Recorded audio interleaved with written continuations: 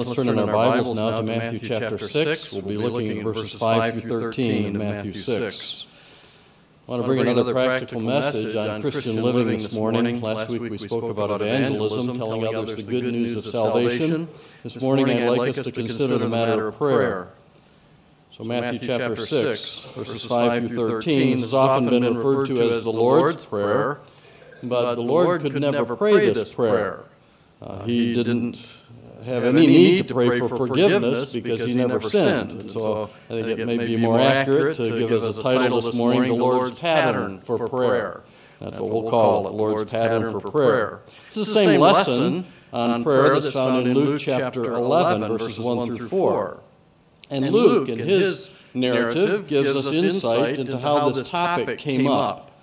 Luke 11:1 says, "And it came to pass that as he was praying in a certain place, when he ceased, one of his disciples said unto him, Lord, teach us to pray, as John also taught his disciples." John the Baptist apparently had taken time to train his followers in this matter of prayer. And now a disciple of Jesus asked him a similar question for a lesson in prayer. Notice that the request in Luke 11:1, I know you're not there, but the verse that I read, it came after Jesus had been praying. The disciple didn't interrupt the prayer. It says, when he ceased.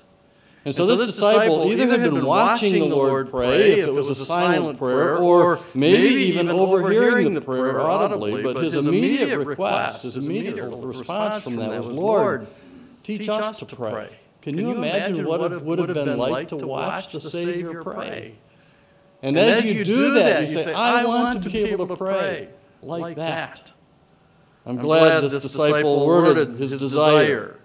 And so let's take notes here in Matthew to see how we should pray as well. Jesus first gives a pattern to avoid, verses 5 through 8. It's not to be as the hypocrites.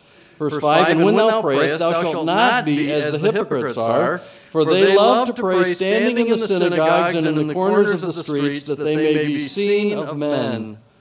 Verily I say unto you, they have their reward." They're called hypocrites here. The word was used in Greek for an actor who wore a mask. And so the word means to act or to pretend to be someone or something that you're not. In the religious realm, there are two kinds of hypocrites. There are those who are unsaved who try to appear like they are Christians. And then there are Christians who are sinful, but they want to appear to be godly.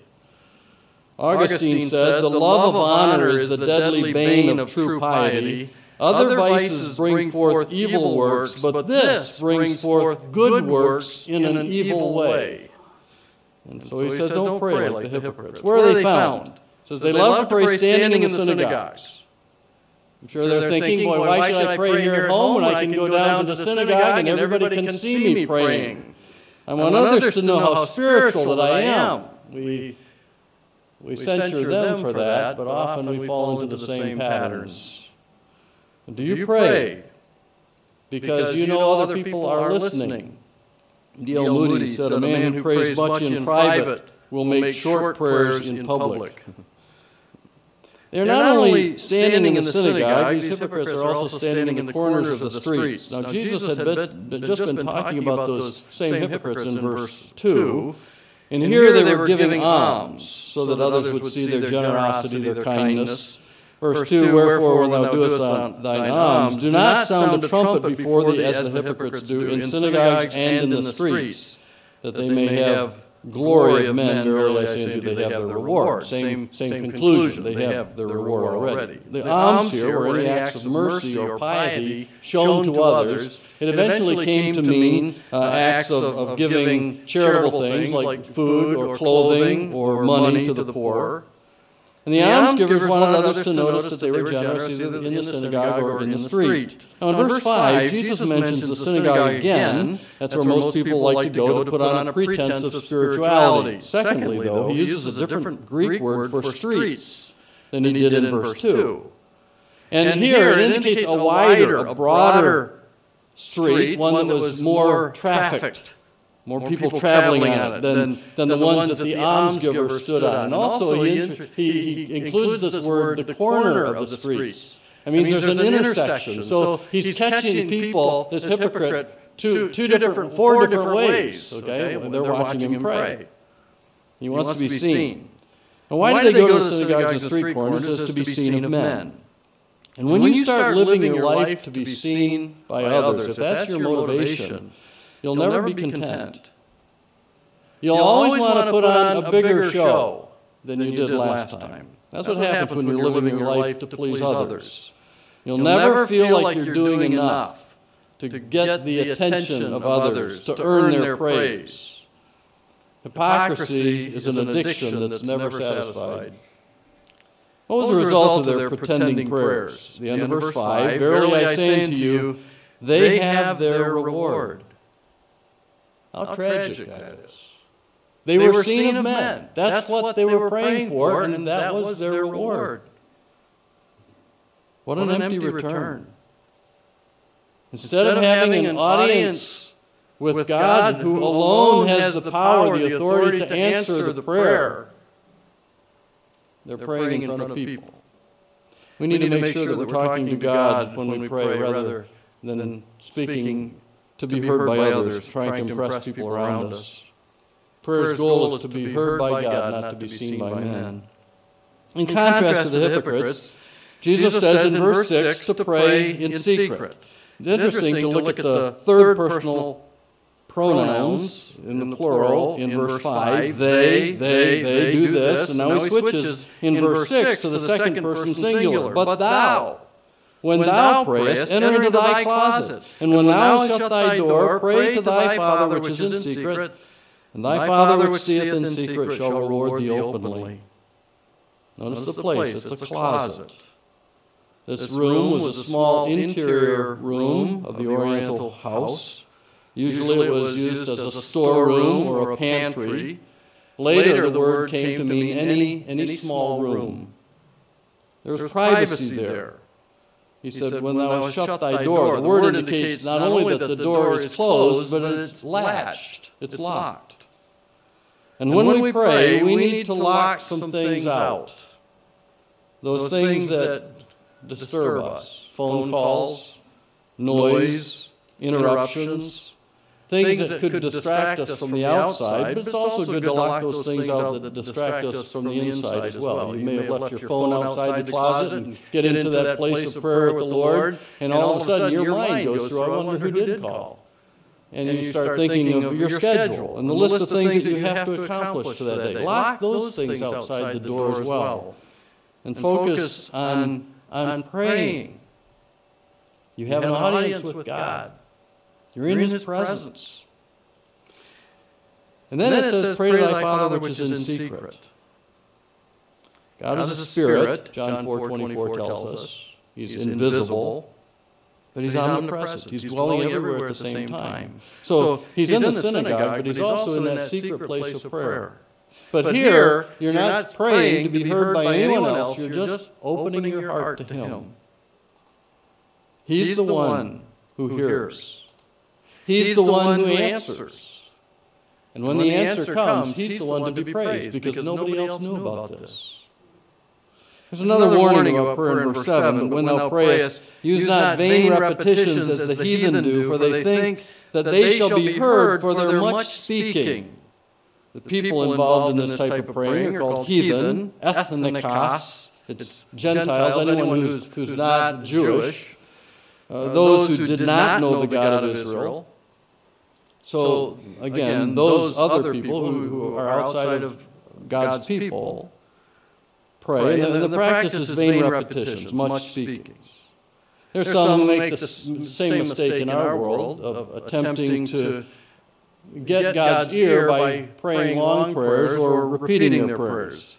Some Mohammedans spin and repeat the name of their god Allah until they get so dizzy that they fall down. That's their prayer. Buddhists pray mantras, which consists of syllables of sound, some of them, or a group of words. They also observe a devotion called bhakti, which includes chanting or offering ritual prayers. In Tibet, mantras are written on a cylinder or a prayer wheel, and that cylinder is on a stick or on a frame called a life tree. And they believe that when they spin that wheel or cylinder, it has the same meritorious effect as in praying out loud that mantra. Some of the larger wheels have millions of mantras printed on them. And so, with the flick of the wrist, millions of prayers are offered. How different that is from Epaphras, who we talked about in Colossians 4, who labored earnestly and fervently in prayer. Catholics light candles, pray rosaries, repeat the Pater Noster, the Latin for Our Father, which was the very prayer that Jesus is using here to show the contrast of genuine prayer with vain repetition. What's the presumption?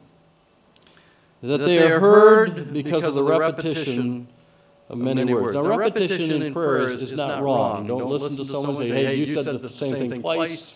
Remember when Jesus prayed in the Garden of Gethsemane, Matthew says in Matthew 26:44, he left them and went away again and prayed the third time, saying the same words. The warning is against vain repetitions. Vain means empty, empty of meaning, empty of thought. Augustine made a distinction between much speaking in prayer and much praying.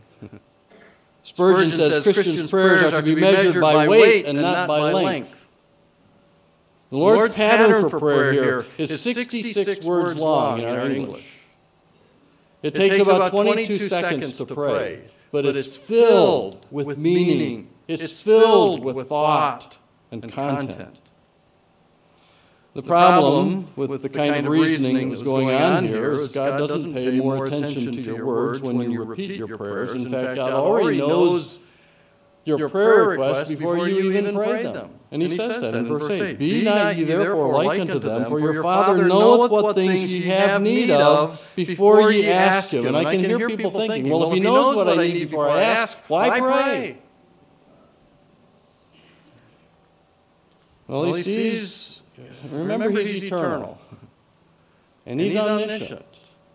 And at the same time, simultaneously, he sees your prayer, he sees the need for your prayer, and then he sees your prayer, and then he knows his answer. And it's all the same to him. So we don't, from our perspective, from our vantage point, we can say prayer changes things, and God tells us in his words to pray, and he gives us instructions like we're reading today. And so we need to pray. Prayer does change things, but from God's vantage point, he knew that he would answer before we prayed. So that's the pattern that Jesus warns about to avoid. Now look at the pattern to follow in verses 9 through 13. This prayer can be divided into four sections, four elements: adoration, submission, supplication, and benediction. Most of us, when we think of prayer, we just think of the supplication part. But notice adoration. After this manner, verse 9, therefore pray ye, Our Father which art in heaven, hallowed be thy name. Adoration here comes before the request, before the asking. We're never to approach the throne of God in prayer thoughtlessly and carelessly. We should begin by considering the one to whom we are praying, the greatness of God, the access that we have to his throne room by faith in Jesus Christ, the intercessor who makes intercession for us with groanings that cannot be uttered. We think of him. And so our Father, the opening words remind us that we who are saved have a close relationship with God. We can approach him because we've been adopted into his family by the grace of God. We have a hearing because he is our Father. We have a relationship. But then he says, which art in heaven. And so while we have that closeness with who God is in a relationship of salvation, we also recognize that he's far above us. Heaven is distant. It's not a place where we can approach God through our own efforts and through our own merit. Our Father which art in heaven. And then hallowed be thy name. His name is to be regarded as holy. When the scribes would copy the scriptures, they would often speak or sing aloud those words as they wrote them. They washed their hands before each writing session, not just to cleanse their hands, but as an indication that they wanted clean lives, clean hearts and minds to perform this act of copying the words of Scripture. They would pray before they would do any writing. When they came to writing in the name of the Lord, they would wash again in the mikvah, a pool of natural running water. They would clean or change the pen that they were writing with.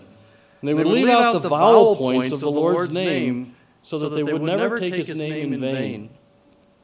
God's name is to be hallowed, to regard his name as holy. And his name represents his character, his person. All that has been revealed about him is found in his name. And so when we pray, we are to approach God with a reverence for who he is. Hallowed, sanctified, holy, set apart be thy name. Martin Lloyd-Jones tells us how we can regard his name as holy.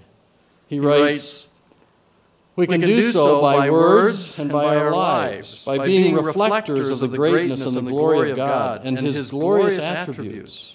That is the meaning of this petition. It means a burning desire that the whole world may bow before God in adoration, in reverence, in praise, in worship, in honor, and in thanksgiving. Is that our supreme desire? Is that the thing that is always uppermost in our minds whenever we pray to God?" So adoration. Second element of our prayer should be submission. Verse 10, "Thy kingdom come, thy will be done in earth as it is in heaven." We look forward to the day when God rules in righteousness. We've seen kingdoms of this world rise and fall, and all fail. But when he rules in righteousness, that'll be a glorious kingdom. That'll be the millennium and the eternal kingdom. But when we pray for his kingdom to come, we're recognizing that he has the right to be our king, and the king of our lives, of our hearts right now. And so we bow in submission to him as king, to his rule. Thy kingdom come. And then thy will be done in earth as it is in heaven. His will, all of his purposes, all of his designs, all of his desires to be accomplished here just like they are in heaven. The angels are attentive to what God wants. Immediately they're doing his bidding, his will. And when we pray for his will to be done, we're asking for others to be obedient to his will, that they bow in humble submission and be saved and then follow the Lord. And we're telling him that we're willing to make him our king, that we would obey him. We echo the joyful response of David in Psalm 40, verse 8, "I delight to do thy will, O my God. Thy law is within my heart." So it's when adoration is given and submission is worded that we can finally come to our supplication, our requests, verses 11 through first half of verse 13. And there are basically just three requests that are worded in these 2.5 verses. "Give us this day our daily bread, and forgive us our debts as we forgive our debtors, and lead us not into temptation, but deliver us from evil." The request for provision first. Give us this day our daily bread. In this petition, there is a recognition that God is the one who provides for what we need. We think that, well, I got that job, and I work for it, and I get the money, and I go to the grocery store, and I buy the groceries, and so I'm responsible for what goes on the table, or I grew it in my own garden. But it's God who gives us the strength to the work. And it's God who sent the rain to bring forth the fruit of the crops. And so we need to recognize that he's the provider, and so we pray to him. This bread is called daily bread. The word daily there is an Aramaic word, and it means, it's used here in Luke, and it means necessary or needful. Give us this day our needful food, our needful provisions. And while we may try to lay up things in store, especially when we think of retirement, and we concern ourselves about tomorrow's needs, God is the one who gives us every day exactly what we need. He is our provider. And so God's answer to this petition is that we would come to a place of perfect contentment in what He provides. Plummer writes, "Contentment is reached by moderating wants, not by multiplying possessions." Isn't it great to know that we have a Father who meets our needs, our necessary things on a daily basis? So we ask Him, first of all, this request to provide for our daily needs.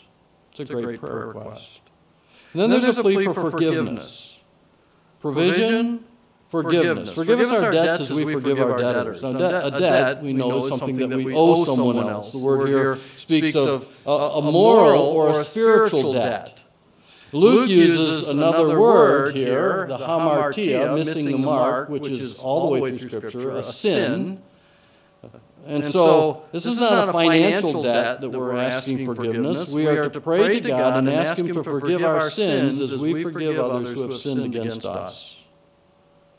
I say, wait a minute, I'm a Christian, and as I understand it correctly, Jesus paid the full debt of my sin, and He did. But we still sin. And so 1 John 1:9 is written to believers. If we confess our sins, He is faithful and just to forgive us our sins and to cleanse us from all unrighteousness. Sin does not affect our relationship. That is, daily sin, after you're a Christian, does not affect our relationship with God. We are His children. But it does affect our fellowship.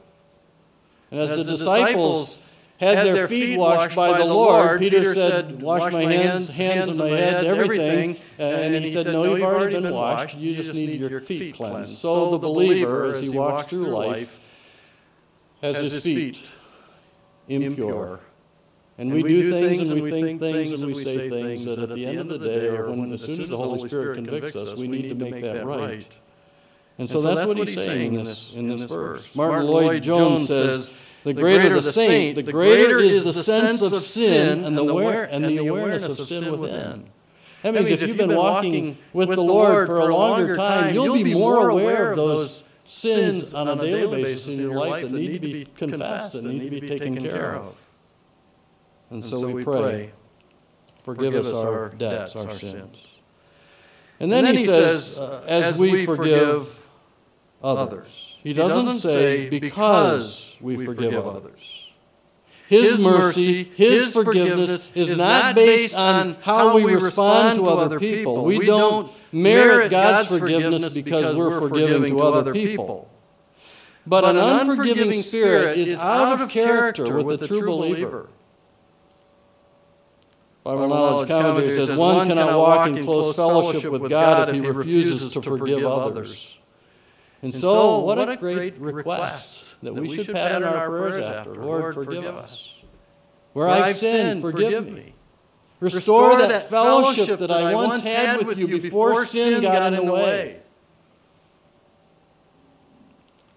So we ask His cleansing from daily sins. And third, a prayer of protection. Lead us on the right path. He says, "Lead us not into temptation, but deliver us from evil." While the word for temptation can mean a trial or a temptation to do evil in the Scriptures, the context here shows He goes on to ask for deliverance from evil, so this must be a temptation to sin, not a trial. Question naturally arises, does God lead us into temptation? James answers that question for us.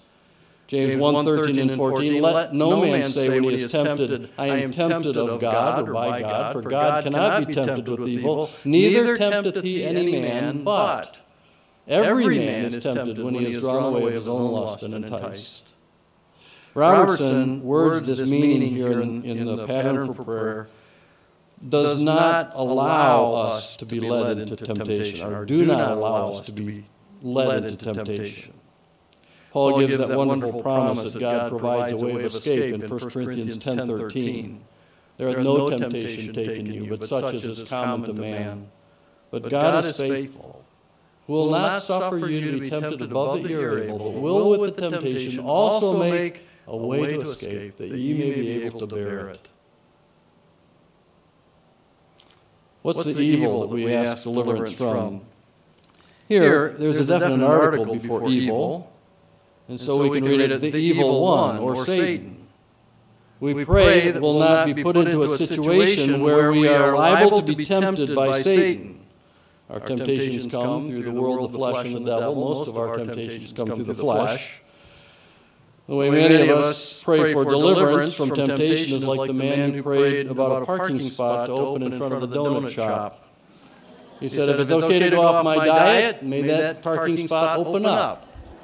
After 7 times around the block, finally opened up. Yeah. Pray for deliverance from the temptations that Satan brings across your path. So ask him to provide your daily needs. Ask him to cleanse you from those daily sins. Ask him for deliverance from the temptation of the evil one. The last element of prayer here is a benediction. End of verse 13. For thine is the kingdom and the power and the glory forever. Amen. And here we ascribe to him all that we know belongs to him. And it comes around full circle to the kingdom idea again. Prayer is all about God's kingdom, his rule. We want his will done in our lives. And that belongs to him. The kingdom does. The power belongs to him. Dunamis, the glory, the doxa belongs ultimately to him. Each of these are to be forever recognized as belonging only to God. The kingdom, the power, the glory. And that is God's divine pattern for prayer. Have you been trying to live your Christian life and neglecting this opportunity to come to the Lord's presence in secret and pray and spend time with him? Spurgeon's devotional booklet, Morning and Evening, had an entry just this last Friday, July 15th in the morning. The text that he gave was Leviticus 6:13. He said, the fire shall ever be burning upon the altar, it shall never go out. And then he wrote about the importance of this matter of private prayer. He said, let your closet seasons be, if possible, regular, frequent, and undisturbed. Effectual prayer availeth much. Have you nothing to pray for? Let us suggest the church, the ministry, your own soul, your children, your relations, your neighbors, your country, and the cause of God and truth throughout the world. We have much to pray about. He went on to say, do we engage with lukewarmness in private devotion? Is the fire of devotion burning dimly on our hearts? Do the chariot wheels drag heavily? If so, let us be alarmed at this sign of decay. Let us go with weeping and ask for the spirit of grace and of supplications. Let us set apart special seasons for extraordinary prayer. For if this fire should be smothered beneath the ashes of a worldly conformity, it will dim the fire on the family altar and lessen our influence both in the church and in the world. Will you take this pattern of prayer as your own? Will you take time this week to spend alone with God? Determine now. As you do determine that, remember, Satan is not going to let you go unhindered, unopposed. Samuel Chadwick wrote, the one concern of the devil is to keep the saints from praying. He fears nothing from prayerless studies, prayerless work, prayerless religion. He laughs at our toil, mocks at our wisdom, but trembles when we pray. Let's determine with God's help to spend more time in prayer this week. Let's bow for prayer. Father in heaven, we are so thankful for your word. And I pray that today we'll be reminded of this basic element of Christianity, of praying, of talking with you, of listening to you, of spending time discerning what your will is for our lives, of being burdened for those that are around us, those who are lost, those who are wayward. And I pray that in our hearts we would determine to find that quiet place this week and to go there often, not just this week, And may it be a pattern until we see you face to face. We ask in Jesus' name. Amen.